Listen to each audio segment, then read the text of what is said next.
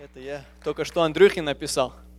Я понял, что у нас есть биоробот Денис, и сейчас у нас есть терминатор Андрюха, потому что он сейчас нас смотрит в таком состоянии, какой он есть. So let's all turn around at the camera and say, "Hey, Andre, we love you. We're praying for you. We love you very much. We didn't forget about you, our Terminator." Praise God. Praise God. Today is a good day, amen? Today is a good day to be alive. It's a good day to be a servant. It's a good day to be an ambassador of God's Word.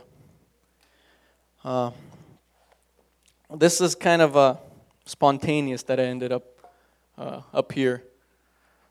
Yesterday I was in prayer all day and I turned my phone off. And then in the evening I decided to turn it on because my mama wanted to get a text message from me, make sure everything's fine. So, and then my phone's on and then I see Father's calling me. I'm like, oh, good, Father's calling me. I want to talk to Father. I pick up, I tell him what I'm feeling, and he's like, okay, how about you preach tomorrow? And he's like, okay, think about it, pray about it, but you know, the way Father says it, even if he says think about it, it means you're doing it. And so praise God, I'm excited to be here. I used to hate being up here, but now I'm starting to realize that that's what God's calling me to do. And like I said, I was in prayer all day yesterday, and today, kind of doing something like what Dennis was talking about. And I was praying last night, and after my conversation with Zima, I just started. See, here was my plan. It was like 10:30 when Zima called me. It's 10:30. I'm like, okay, I'm going to get to bed early today. It's 10:30. I'm like, by 10:45, I'm going to be in bed. Tomorrow in the morning, I'm going to wake up at 6. I'm going to get a full night's sleep. I already had my whole schedule planned out, and then Zima called and ruined that whole schedule. That did not work like that. And but praise God, praise God. And last night when I was praying, something weird happened. I don't know how to explain it. I even texted Father. I'm like, Father, pray for me. I don't know what's going on right now. But I just started praying, and I started praying, and I'm like, God, what do you want to say, God? What's on your heart, God? What are you doing? And I don't know. My heart just started pounding harder than I've ever felt. It's like when you're on a roller coaster where you're just full of adrenaline. I don't know. My heart just started pounding, and at one point I put my hand on my chest, and it felt like my heart was gonna like jump out. I don't know what was going on. There was such a strong presence of God in that place, something that I've never felt before in my life. And you know, we're reading Leviticus, we're reading Exodus, man. I don't know. I felt like Moses when he came into the Holy of Holies, because I started praying, and it started happening, and a fear came over me. But I realized this isn't the kind of fear you get, when somebody scares you. This isn't that kind of fear. It's the kind of fear that now I'm starting to understand more and more what Isaiah was talking about when he's like, man, I'm a man of unclean lips. Man, I'm a man among unclean people. He when you're in the presence of God, something. I don't know, you get that fear of God. You're like, man, God is here right now. I don't even know what to do. I don't want to mess this up because it's kind of cool, but it's scary. It's scary, but I prayed, man, and I believe I received this from God, What I wanted to message this was a sense of urgency. Sense of urgency. There's a sense of urgency. And that's what God told me. As I was praying last night, as I was praying this morning, as I'm standing right now, that's what God's telling me. There's a sense of urgency. There's something coming. There's something coming to our church. There's something coming to our youth. And who's been reading the Bible plan every single day, staying faithful to it? Praise God. Praise God. The Word of God gives us breath every day, amen? Gives us life. It helps us keep going forward. It helps us keep moving. We're reading Leviticus right now. I said we're reading Leviticus right now. Who's excited that we're reading Leviticus right now? Praise God.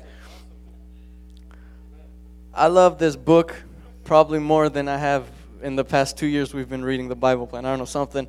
I made a promise to myself, and I made a promise to God this year. When I read the Bible plan, every single chapter that I read, there's going to be one thing that I highlight and one note that I take from every single chapter. I don't care if he's talking about sacrifices for 36 verses.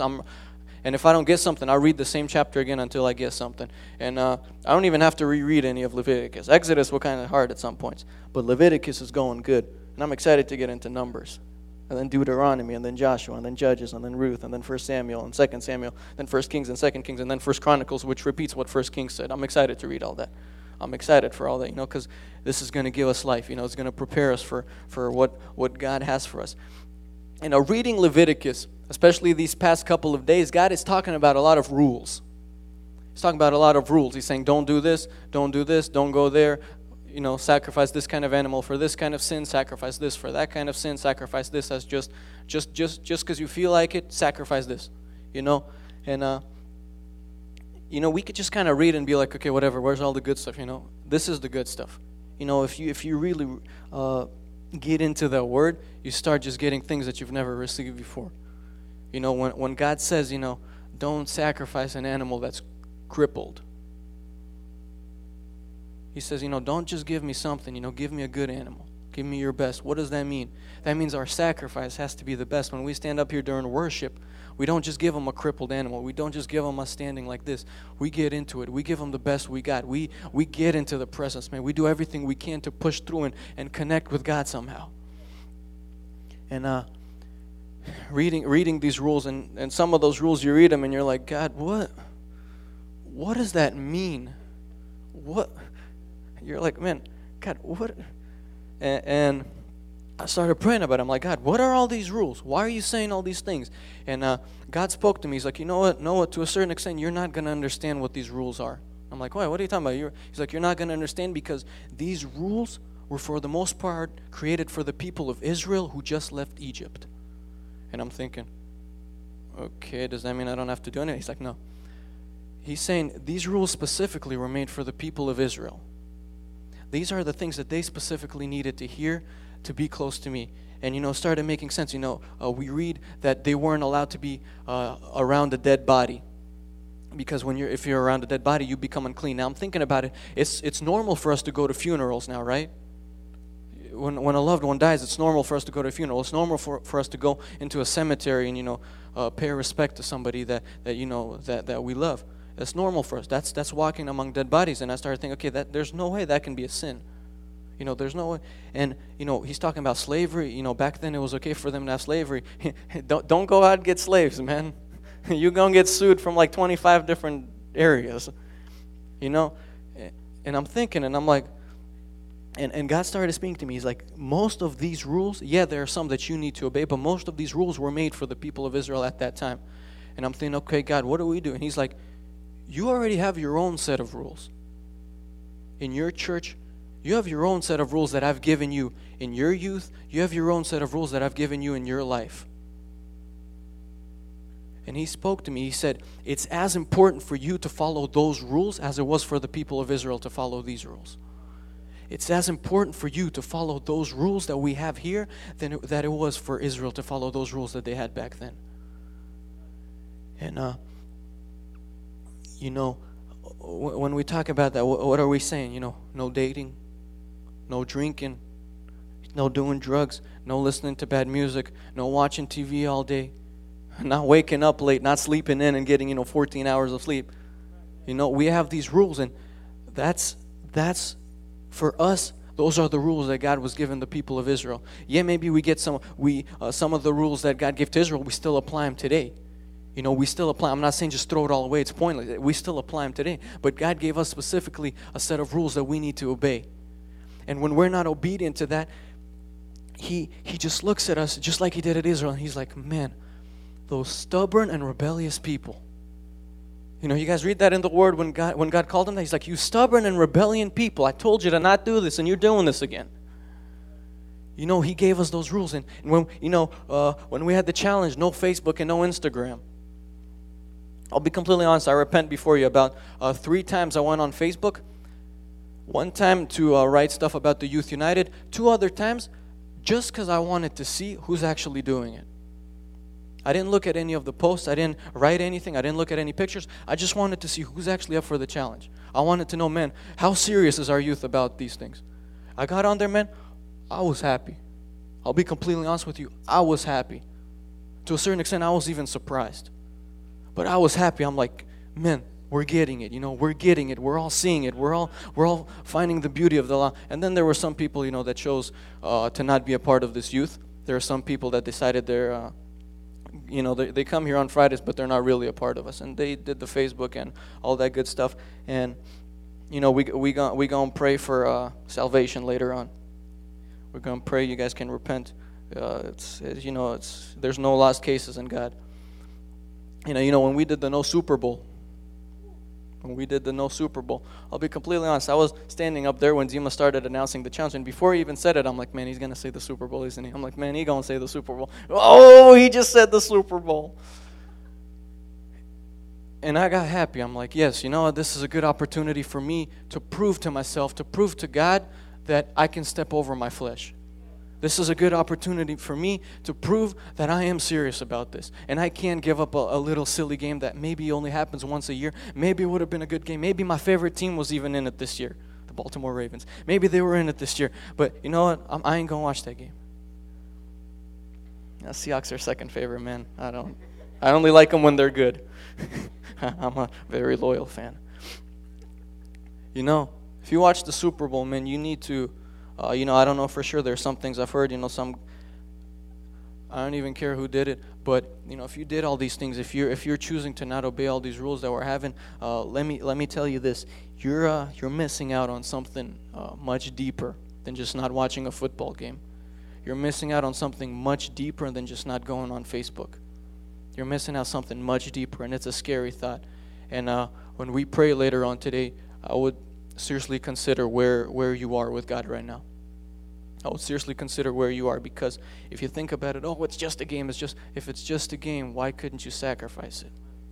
Well, it's no big deal. If it's no big deal, why did you watch it? God spoke this to me clearly when I was in love with soccer. He spoke this to me clearly. I'm like, God, it's just a game. It's just one Sunday I'm going to miss. He's like, then why are you missing the church service on Sunday? Why? If it's just a game, if it's no big deal, why are you missing it? And I realized it is a big deal in my heart. It is important to me in my heart. It does take up too much space than it should in my heart. And these rules that God placed here in our youth. I don't believe that Zima. And when we talk about things that we should, I don't believe he just makes up rules just because he's some powerful tyrant who just wants to control us all, and he just wants to make us have as less and less fun as we can possibly have. No, man. Every rule I know that is based on the Word of God. I know it's based on a revelation that he received from God. That's why when he says something, I don't care how painful it is for me, I'll do it. I'll do it. And I believe that's where God's calling us to be.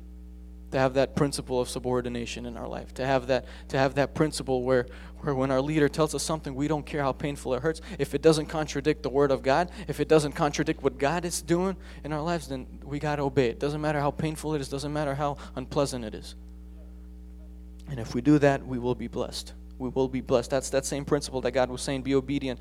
It says honor your father and mother. It's not just for your mom and dad. It's just for the authority in your life. Honor them, respect them, honor them.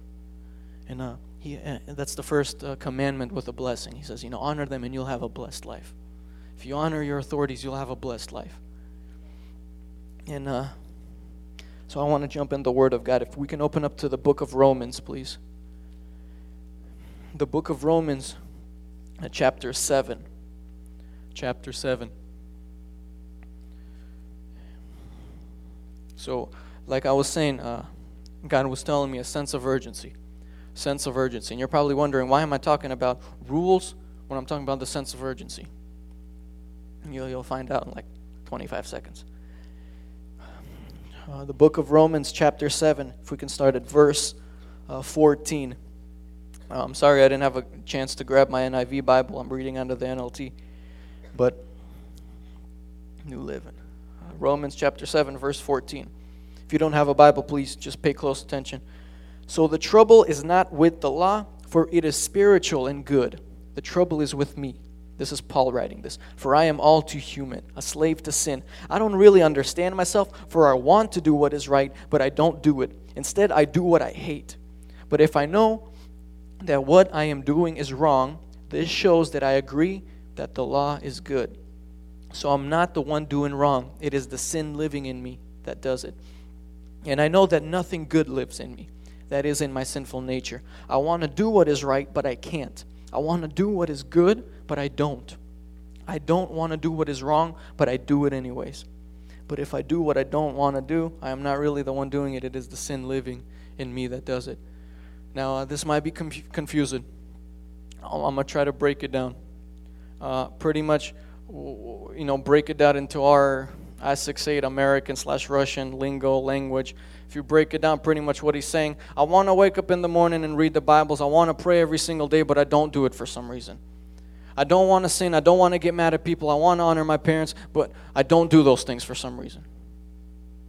Or I lie and I don't want to do those things. There's some, whatever, you guys see what I'm trying to say. He's saying he has sin in his life and he doesn't want to do it, but for some reason he keeps doing it. He understands that is wrong. He realizes that he's not doing the right thing, but he's still doing it for some reason. Or on the other hand, he knows that he needs to pray every single day. He knows that he needs to read the Bible. He knows that he needs to come every service. He knows that he needs to be here every Friday, but he just doesn't do it for some reason, even though he knows he should. That's what he's saying. And in verse 21, he says, I have discovered this principle of life, that when I want to do what is right, I inevitably do what is wrong. I love God's law with all my heart, but there's another power within me that is at war with my mind. This power makes me a slave to the sin that is still within me.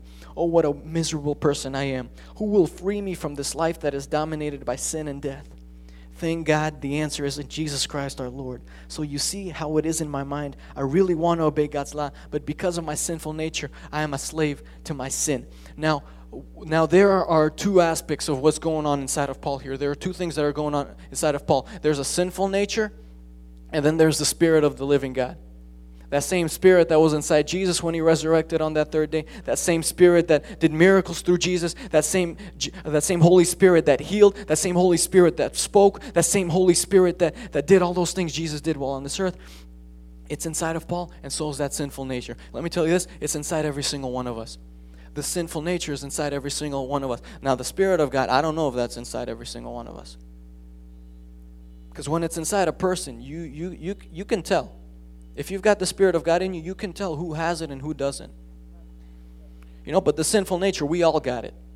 Sinful nature, we all got it. Doesn't matter whether we're a pastor or whether we're some pope. Doesn't matter. We have that sinful nature inside of us. And naturally, what we do naturally is we do what the sinful nature wants us to do. That's what we naturally do. The Bible says we were born into sin. It's not something that we just kind of picked up on the way. It's something that we were born to. We didn't have a choice whether to do it or not. We were born into it.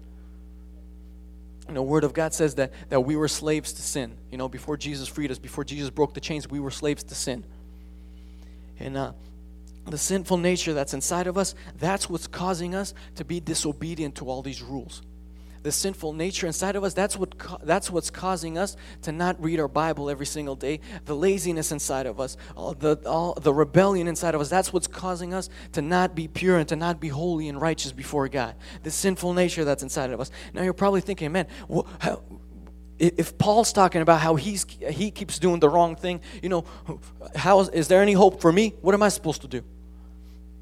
Dima showed me this. He spoke this to me. I came up with him. I was going through some stuff, and he shared it.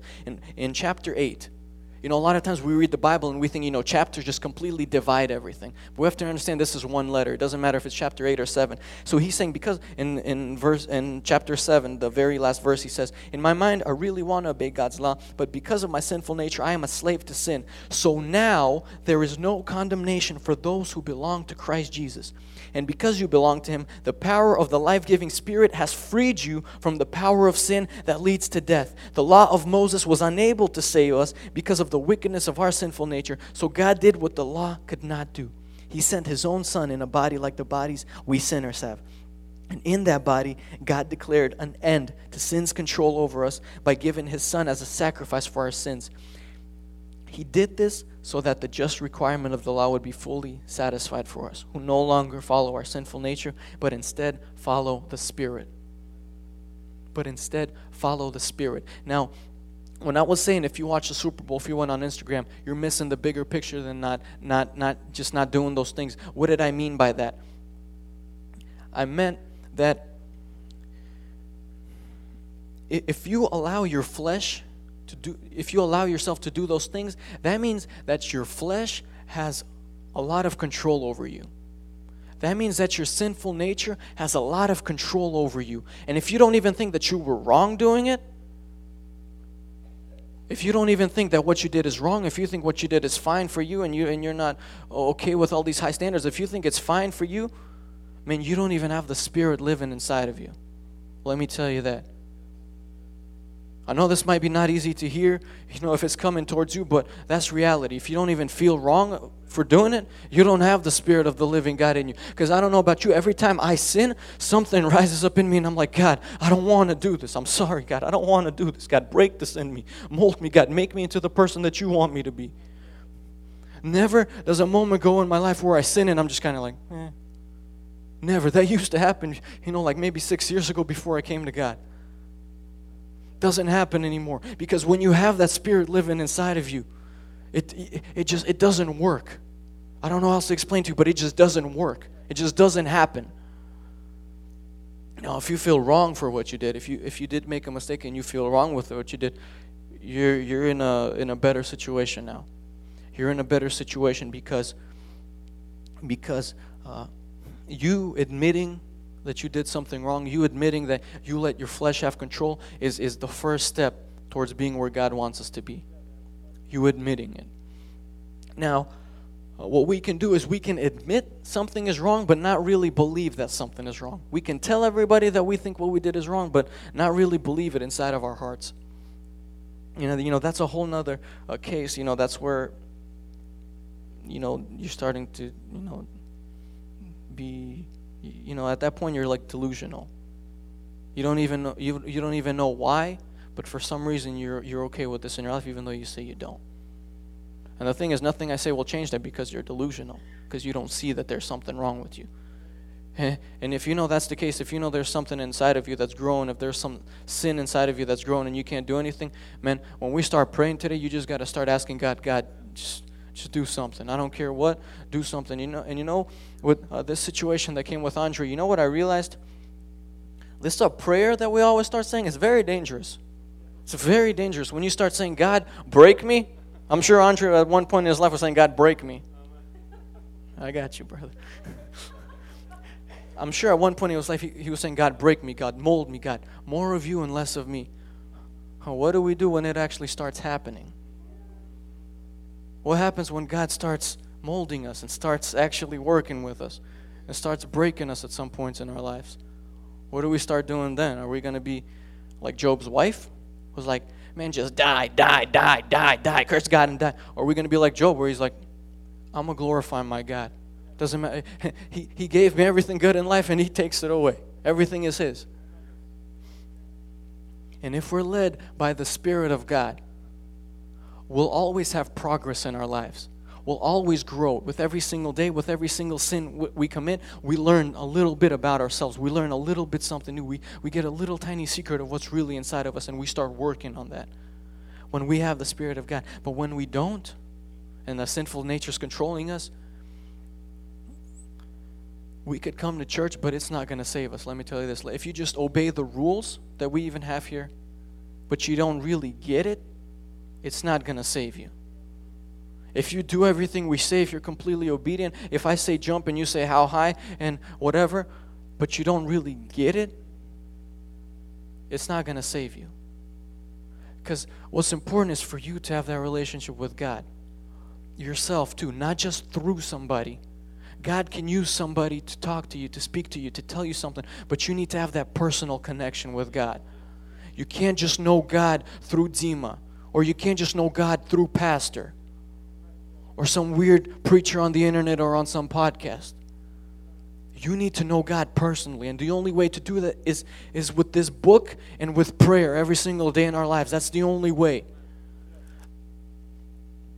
That's when the sinful nature in us will just start dying off slowly.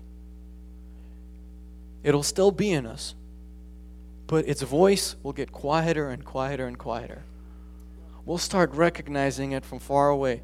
It's like when you're driving at night, especially when you're driving and there's a stoplight ahead of you, if it's red, you can see it from far away that it's red. And as soon as it turns green, you can see it from far away. That's what the sinful nature will be like for us. We'll just see it from far away and we'll be like, I'm not going over there. And you just, anybody ever play Frogger? You guys played Frogger, where there's pretty much a game. There's you're in some river, and pretty much there's like rocks floating at you, and there's like 4 lines. And pretty much there's rocks floating at you, and all you have to do is you just have to move over to the side the rocks goes past, and you can get back in this lane and go as far and whatever, and you just avoid the rocks. That's pretty much the game's really simple in my days. Now they got 3D graphics, and if you have this thumbstick, it changes your view, and if you have this thumbstick, it's how you move, and then this one is how you shoot. This one you change. In my days, it was simpler. We had Frogger, we had Pac-Man, we had Super Mario Brothers. But this game Frogger, pretty much you have a screen and you can see what's coming ahead in your lane. And all you do is you just get out of the way. You don't have to freak out. You don't have to do anything big. You just get out of the way. Rock goes past you and you just keep moving on. You keep avoiding these things. That's what will happen to us when we're led by the Holy Spirit. We'll start seeing these things and it's like we see them. They're still inside of us. They're trying to get us. We just move out of the way. Because this sinful nature will lose its power over us. We won't be slaves to sin anymore. We won't be slaves to sin anymore. In today's Bible plan, in Leviticus chapter 26, I believe, there was a moment where God's talking about His wrath. So just very, very interesting. I'm like, oh, wow, that's our God, huh? Wow, He's like that. Because He's saying, pretty much, I don't remember exactly what I said. He's like, let me open it up real quick. You guys don't have to open it up. Pretty much what He's saying is,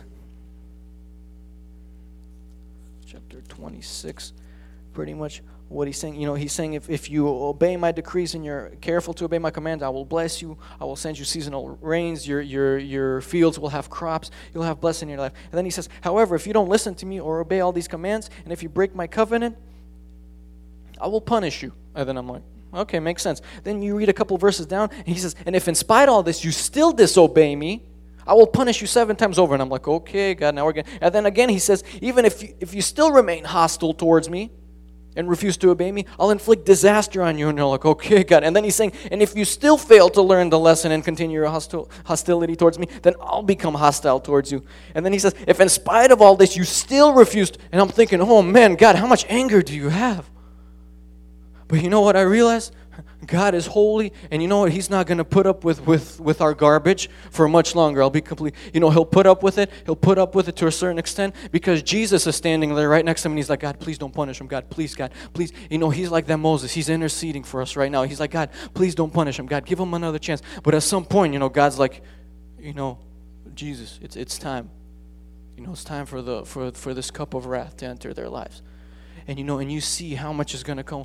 And you know what? God's going to put up with us. God's going to put up with our things. But if we choose not to change, if we choose to just being okay with this life and we're still going down this life, eventually we'll get to the point where God's not going to put up with it anymore. We see these examples over and over in the Bible where at some point something in God is just like, I can't do it anymore. And that's scary. That's scary. It's scary when you give your sinful nature that much power over your life. And, we're talking about the will of God lately. We're talking a lot about the will of God. We're like, God, we don't want to miss your will. We don't want to miss your will. You know what? God has a specific will for your specific life. There's something very specific that He wants you to do, but there's also a global kind of something that all Christians have to do. A will of God that all Christians have to do. And if we open up to Matthew, the very last chapter of Matthew, I'll open up that secret too. I shared this today not today, I shared this on Monday at Cascade High School. I was talking about the will of God. And in Matthew 28, verse 18, this is when the very last thing Jesus says before He goes to heaven to be with His Father until He comes back. He says, I have been given all authority in heaven and on earth. Therefore, go and make disciples of all nations, baptizing them in the name of the Father and the Son and the Holy Spirit. Teach these new disciples to obey all the commands I've given you. And be sure of this, I am with you always, even to the end of age. Pretty much He's saying what we were screaming out and trying to get out to everybody on New Year's Eve. Go and tell. God says, imagine what Jesus is thinking at this point. He's like, this is the last time I will see the disciples. This is the last thing that I have to tell them. This is the last impression that they have of me. What is the most important thing that I can possibly tell them right now? He says, go and tell. Go and make disciples of all nations. You know what? That's the will of God for our lives. Yeah, there are specific things. Some of us are called to be in worship. Some of us are called to be in this. Some of us are called to do that. Some of us are called to go to this country and start churches there, whatever. But the main thing that each and every single one of us has to do is we have to go and tell. And we can't give somebody Jesus if we don't have Jesus ourselves. We can't give somebody Jesus. We can't give somebody the Holy Spirit. We can't baptize them in the name of the Father if we don't have that ourselves. If I don't have $1 million, I can't give Dennis $1 million. I want $1 million. No, I don't want $1 million. You can't give something that you don't have. And if you can't give to somebody Jesus, that means you can't do what Jesus told you to do. That means you're not fulfilling the will of God. In Matthew chapter 7, verses 1 to 23, Jesus says, "Some will call out to me, 'Lord, Lord.' And I'll say, 'I never knew you.' Because not everybody can enter the kingdom of God, but only those who actually do the will of my Father." Now, if you don't tell people about Jesus, if you're not going and telling, that means you're not doing the will of God. If you're not doing the will of God, that means you're not going to heaven. If you're not going to heaven, that means you're going to burn in hell for all eternity. There's no purgatory. There's none of that garbage. It's either heaven or hell. And the Bible tells us clearly, black and white, what the situation is, what this life is all about that we're living in. We hear preachers saying, once saved, forever saved. When you have Jesus once, there's no way you can possibly lose him. You know what? Salvation by itself, I don't believe it's a gift. The chance to have salvation is a gift. That's something Jesus gave to all of us, the chance. But to actually have salvation, yeah, in the beginning, it's given to you. God gives it to you. But you have to hold on to it with all your strength, because if you don't hold on to it and fall out of the will of God, you lost it. You lost it. You lost it. And, people out in this world are dying. I'm not even talking about just people in Africa, just people in Asia. I'm talking about, our schools are our mission fields too. Our workplaces are our mission fields too. And we have to tell there. But, I've always thought about, I'm sure there's just a random group of people in Africa that nobody ever talked to. They don't know about Jesus. They've never heard about Jesus. If they die, are they going to go to hell? And I was thinking about this. And then I remember Romans 3, verses 23, where it says, "For all men have fallen short of God's glorious standard." For all men. If all men have fallen short, that means all men have fallen into sin. If you got sin controlling you, you're not going to heaven. It doesn't matter if you've ever heard of Jesus or not. And those people out there are dying, and we're out here driving on our cool cars, having our comfortable jobs, having our comfortable lives, and we're not even thinking twice about them. When 9/11 or Hurricane Katrina happens, we're like, oh man, that's a disaster. What about all those people that are dying every single day and they've never heard the gospel? And they're going to hell. What about that? We're sitting here, we can't even give up a lousy football game. And we're asking for God to use us to reach out to those hungry people in Asia that have never heard the gospel. We can make the decision to lay a sport down in our life, to lay an activity down, to lay our friends down in our lives. And we're expecting God to use us. And we're saying, God, here I am. God, here I am. God, use me. He's not going to use you. Because you can't even let go of simple things in your life. You're not going to be used by God. You're not going to be one of those people that it's written about in these last times that they're going to do greater things than Jesus even did. You're not going to be one of those people. Because you've got that sinful nature controlling you. You know what's interesting? We read in our Bible plan, and God said at one point, He says, when you get the crops from your field, don't get the crops from the edges, and don't get just the random crops that fall down. And you could just kind of read that and be like, oh, okay, I guess that's just one of those weird rules. But it's not just one of those weird rules. You know what God is saying? God is saying, yes, it's your field. Yes, you've earned it. Yes, you are blessed. But there's other people that don't have what you have. And leave that part of your field for them. Yeah, maybe there will be less left for you. Yeah, maybe you won't have as much of a blessing, but you need to be a blessing for them.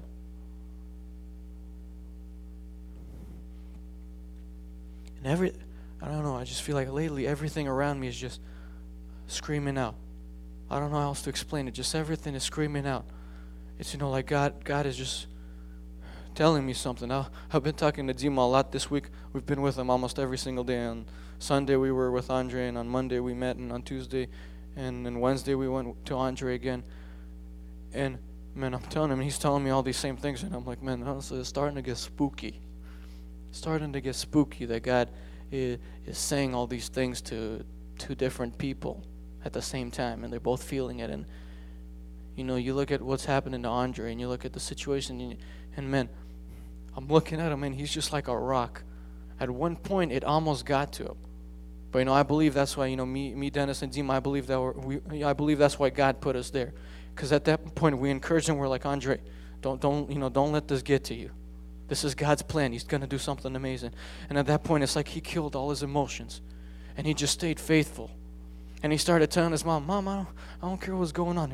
In the end, Jesus wins. When he said that, I'm like, and you understand, God is doing something. God is doing something. Dennis, went on that retreat for 3 days, and he went through some just deep things, I believe. I didn't really get to touch. I believe he just went through deep things. All this weird stuff is happening. Artur Simanyan was here 2 weeks ago, and he's just like talking about young people. He's talking about Daniel and David and Shadrach, Meshach, and Abednego. And then randomly, out of nowhere, he decides to quote Isaiah 6:8. It didn't have anything to do really with what he was saying at that moment. It's like for a split second, somebody else entered in his body, said that thing, and then he was back to saying the same thing he was before. And then afterwards, Dima tells him, he's like, do you know that's the name of our youth? And he's like, really? Wow, that's cool. And you're just like, God, what is going on? You brought this dude from Armenia to come to our church and confirm that what we're doing is right. And you're like, man, God, what is going on? It's all around you. It's screaming. I was listening to an interview by Bill Wilson, and same thing. He was on some British TV show. Bill Wilson, the crazy guy. I call him John Baptist of 2012. I don't know how else to name him, man. He's just, you look at him and you're like, man, that dude definitely eats some crickets or something, man. You look at him and you're like, man, that... But he's preaching, he's saying something on this name. He's saying something, then all of a sudden he's like, you know what? I really love this story. In Isaiah, I believe it's chapter 6. I'm not sure. I think it's verse 8. And I'm just sitting there and I'm like, God, what is going on? It's screaming all around us. Something is going on. God is calling us. This isn't just some name that we made up on emotions. This is something that God birthed, and we feel it getting confirmed over and over and over.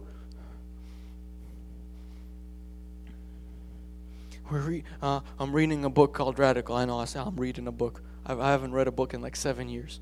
6th grade was the last time I actually read a book. Don't ask me how I graduated high school, man. Spark Notes. I didn't say that. Don't do that. I didn't read a book. I'm reading this book. I can't put this down, man. I get into it and I'm like, man. And I got to the point where he's talking about mission fields now. Where he's talking about the mission fields now. And I'm like, God, that's what I need in my life. That's what you're calling me for right now. Not just to go to some different country, but I need to step it up. I'm not doing enough. I'm not doing enough. I don't care if I may be at church 24/7. That's not what I need to do. That's not the only thing that I need to be doing, God. There's people dying. Why is it when we go witnessing that we're just kind of doing it and hey, have you heard about Jesus today? Well, I can tell you about Jesus. Jesus loves you very much. Why are we like that? Why are we so ashamed of what's inside of us? Why are we so scared of preaching the gospel? That's what God called us to do.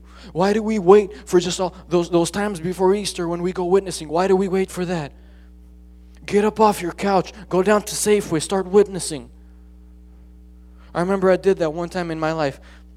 was like 11 o'clock. The Safeway right by my house is open 24/7. It was 11 o'clock, and I don't know what came over me. It was the craziest thing that ever happened to me. And I'm like, you know what? I'm going to go witness to some people right now. It's 11 o'clock. I'm alone. I'm going. And I go, and the first thing I see is a dude in my neighborhood. I know he's not saved. He's actually, Nadia, she always sits with my mom. There's a lady, Nadia, it was her son. And I believe at that point, God's telling me, go and preach the gospel. And I'm just walking, and I'm like, nope, I'm going to Safeway. This is going to be really awkward. I'm going to see him all the time. We're neighbors. It's going to be really awkward if he says no. And I didn't do it. I didn't tell him. But I'm like, okay, I go down to Safeway. And man, I feel like a cougar that's, looking for his prey. I don't know how else to explain it, honestly, man. I just feel like that, and I'm like walking, and I'm just like staring at every single person. I'm like, God, is that the one? God, is that the one? God, is he? And I remember at one point, I walked by a dude, man, I don't even know how to explain it, but man, when I saw the look in his eyes, I just saw that he was empty inside. I saw that he was empty inside, and I walked by him the first time, and God's like, Noah, it was right there, and I keep walking, and God's like, Noah, it was that guy, and I keep walking, and God's like, Noah, it was that guy, and I just keep walking. Because this shame was inside of me. I had fear inside of me. And then at one point, I'm walking, and I can't find anybody, and I'm like, man, I missed it. That was the guy. And I started looking for him. Man, it's like he just disappeared. I started standing by the doors, and I'm just waiting for this guy to come, so as soon as he comes, I can Joe. I didn't see the dude. And I missed it. I missed the chance. Because there was that fear, because that sinful nature was still inside, controlling me. We need to be led by the Holy Spirit. When Jesus died on the cross, it wasn't just so that we could walk around with these little crosses on our neck. And so we could tell everybody, that's our Savior on the cross. Look at him. No. He died on the cross to give you power. We just read in Romans, him dying on the cross, and when the Holy Spirit enters you, that's all you need. That's all the power you need to flip this world inside out. God said if you just have a mustard seed amount of faith, you can say to that mountain, flip over, and it will flip over. And we need to stop looking at this world two-dimensionally, because that's what we do. A lot of times we just see things the way they are. We have to realize God is above everything. The way God sees us is completely different. When we go through a difficult situation, what we're thinking right away is, God, please help me. God, please help me. God, why am I going through this again? Like Arturo was saying, why is this happening to me again? Why is this happening to me again? When God's looking, he's saying, weren't you the one that prayed more of me and less of you? Weren't you the one that said break you, mold you? That's what I'm doing. And when we start looking at these situations like, God's just breaking something in my life right now. God's just molding me. When you start looking at things like that, your whole perspective on everything changes. Your whole perspective on everything, the way you look at life, the way you look at everything, it just changes. You stop caring about the things that you have. Man, I came out here, I'm looking like the Ukrainian flag today because I didn't grab any extra clothes with me. I don't care. Realistically, I got to the point where I'm even praying. I'm like, God, I don't care if I never get married, as long as I'm in your will. God, I don't care if an earthquake strikes tomorrow and I'm dying. Right before I die, I want to look at my neighbor's face and preach the gospel to him right there when he's desperate, and I know he'll accept it. You stop caring about this world. You stop caring about what's in your bank account. You stop caring about your job and how you have your whole life planned out. You stop caring about it, and you're like, God, whatever you say. God, whatever you want from my life. God, whatever you're calling me for. God, don't let me miss it. God, I want to be equipped to go and tell. I want to be equipped to be able to give somebody else this power that you've given me. And I don't care if it'll cost my life, God. I want to be like Stephen, who was getting stoned, but he was still praying, God, forgive them, because they don't know what they're doing. How many of us, if we're getting stoned, we'd be like, may God curse you, may God curse you. How many of us would say that? He said, God bless them, God forgive them, because they don't know what they're doing. And this, it's not funny. It's not funny what our lives, they're not funny. This life that God has entrusted us, it's not funny. There's nothing funny about it. It's not a joke. We're sitting here in church on a Friday night. God opened up something to us. God opened up a secret. God opened our eyes. He showed us that this is where this building, this place, that's where his life is. And we can't even give up a football game sometimes. We can't even give up a sport. We can't even give up our friends. We can't even give up our music. When He gave up His whole life for you, to give you that strength, to give you that power. Don't miss God's will for your life. Like I said, we're all called to go and tell. That's like a global will for all of us, even though God has a specific thing for each and every single one of us. But God called us to go and tell. God called us to be the light and to be the salt in this world. That's not something that we just need to wear on our shirt. That's something that we need to live out every day of our life, in every situation that we're in, and with every single person that we meet. You know, we're reading in the Bible plan, and God is talking a lot about the promised land. He's saying, you know, be obedient to me and I'll take you to the promised land. I'll take you to the promised land. And my question for you today is, before we get to the question, you know, we're all going towards that promised land. I believe that promised land, you know, that's the will of God. We're all moving towards that. And that promised land in our life is the will of God. And we're all moving towards that. Whether we're going in circles for 40 years or we're just taking the short route, we're all going towards the will of God. And let me tell you this. When God looks at you, is He thinking, man, what a rebellious and stubborn person? Or is He saying to you the same thing He said to Moses, where He said, I will go with you to the promised land?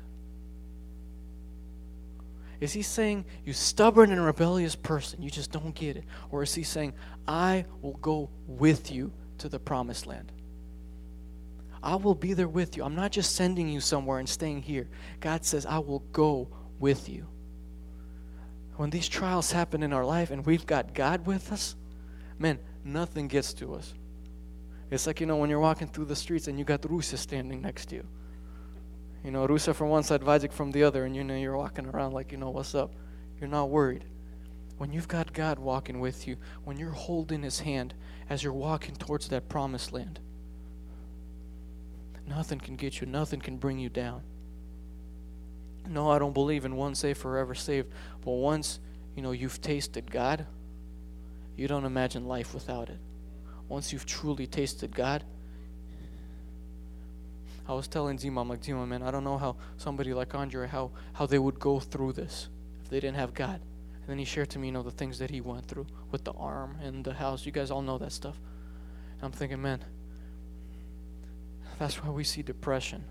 That's why we see suicides. Because that's the only exit people know nowadays, if they don't have God living inside. But we have God living inside. And if we're led by the Spirit, and if we're walking with God towards that promised will, towards that promised land, there's nothing that will ever be able to separate us from the love of God, from the love of Christ. Nothing, no situation, nothing. You know, we're not going to be saved by our deeds. We're not going to be saved just by being good people, just by always doing the right thing, being super spiritual all the time.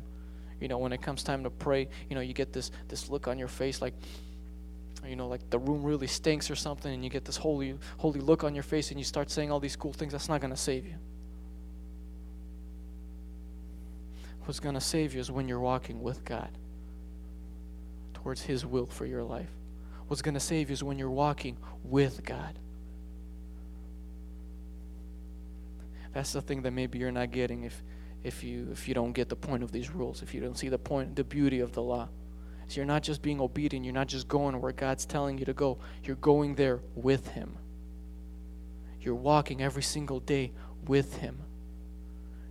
Every single day, at any moment, you know, you create an atmosphere around you where at any single moment, you know, you can look your head up and you could go, Dad, you know, what's going on? You know, what's in your heart? At any single moment during the day, not just when you read your Bible and when you pray, but at every moment of the day, when you're sitting there and you're working, when you're talking to somebody, don't talk about foolish things. So at any moment, you can look up and you can say, God, what are you feeling right now? God, what do you want me to do right now? And if we don't have that relationship with God, we can be as obedient as we want. We're missing it. We're missing it. You know, God's calling to us. He's knocking to us. And you're saying, God, hold on. Let me finish the fourth quarter of the Super Bowl. He's saying, go do this. And you're saying, God, hold on. I want to check my Facebook real quick. God's saying, let's go over there. He's dying. He's hungry. If you tell him about me right now, his ears will open. And you're saying, God, hold on. I'm doing this thing.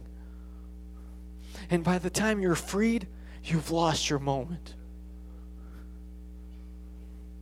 That's what the sense of urgency is that God is calling us to. That's what the sense of urgency is. To always just be ready. To always be ready. To always be prepared. To always set an atmosphere around you where God can work through you and God can flow to you. That's what it means to be led by the spiritual. That's what it means to be led by the Holy Spirit and not by your sinful nature. That's what it means.